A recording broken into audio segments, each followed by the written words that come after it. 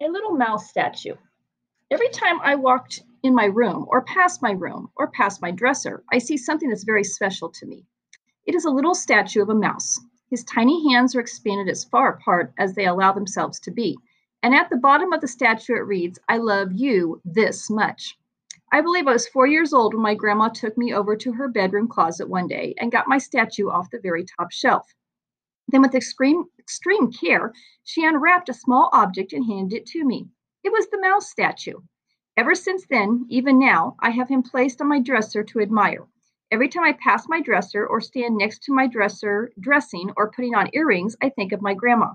I think of the way my grandma always expanded her arms and said, I love you this much, just like the little mouse statue does.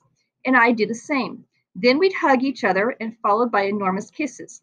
Her gentle and kind smile, the glitter in her eyes, and the way she always stuck up for me if I was in a fight with my mom are all things I remember about her. Today, she still takes me special places, and she's always there if I need someone to talk to or get advice from. I will always treat my statue with the most respect, just like my grandma asked me to. And I will always treasure its unique way of making me feel close to my grandma, even when she's not around every time I glance at him. And who knows, maybe one day I'll be giving him to my granddaughter.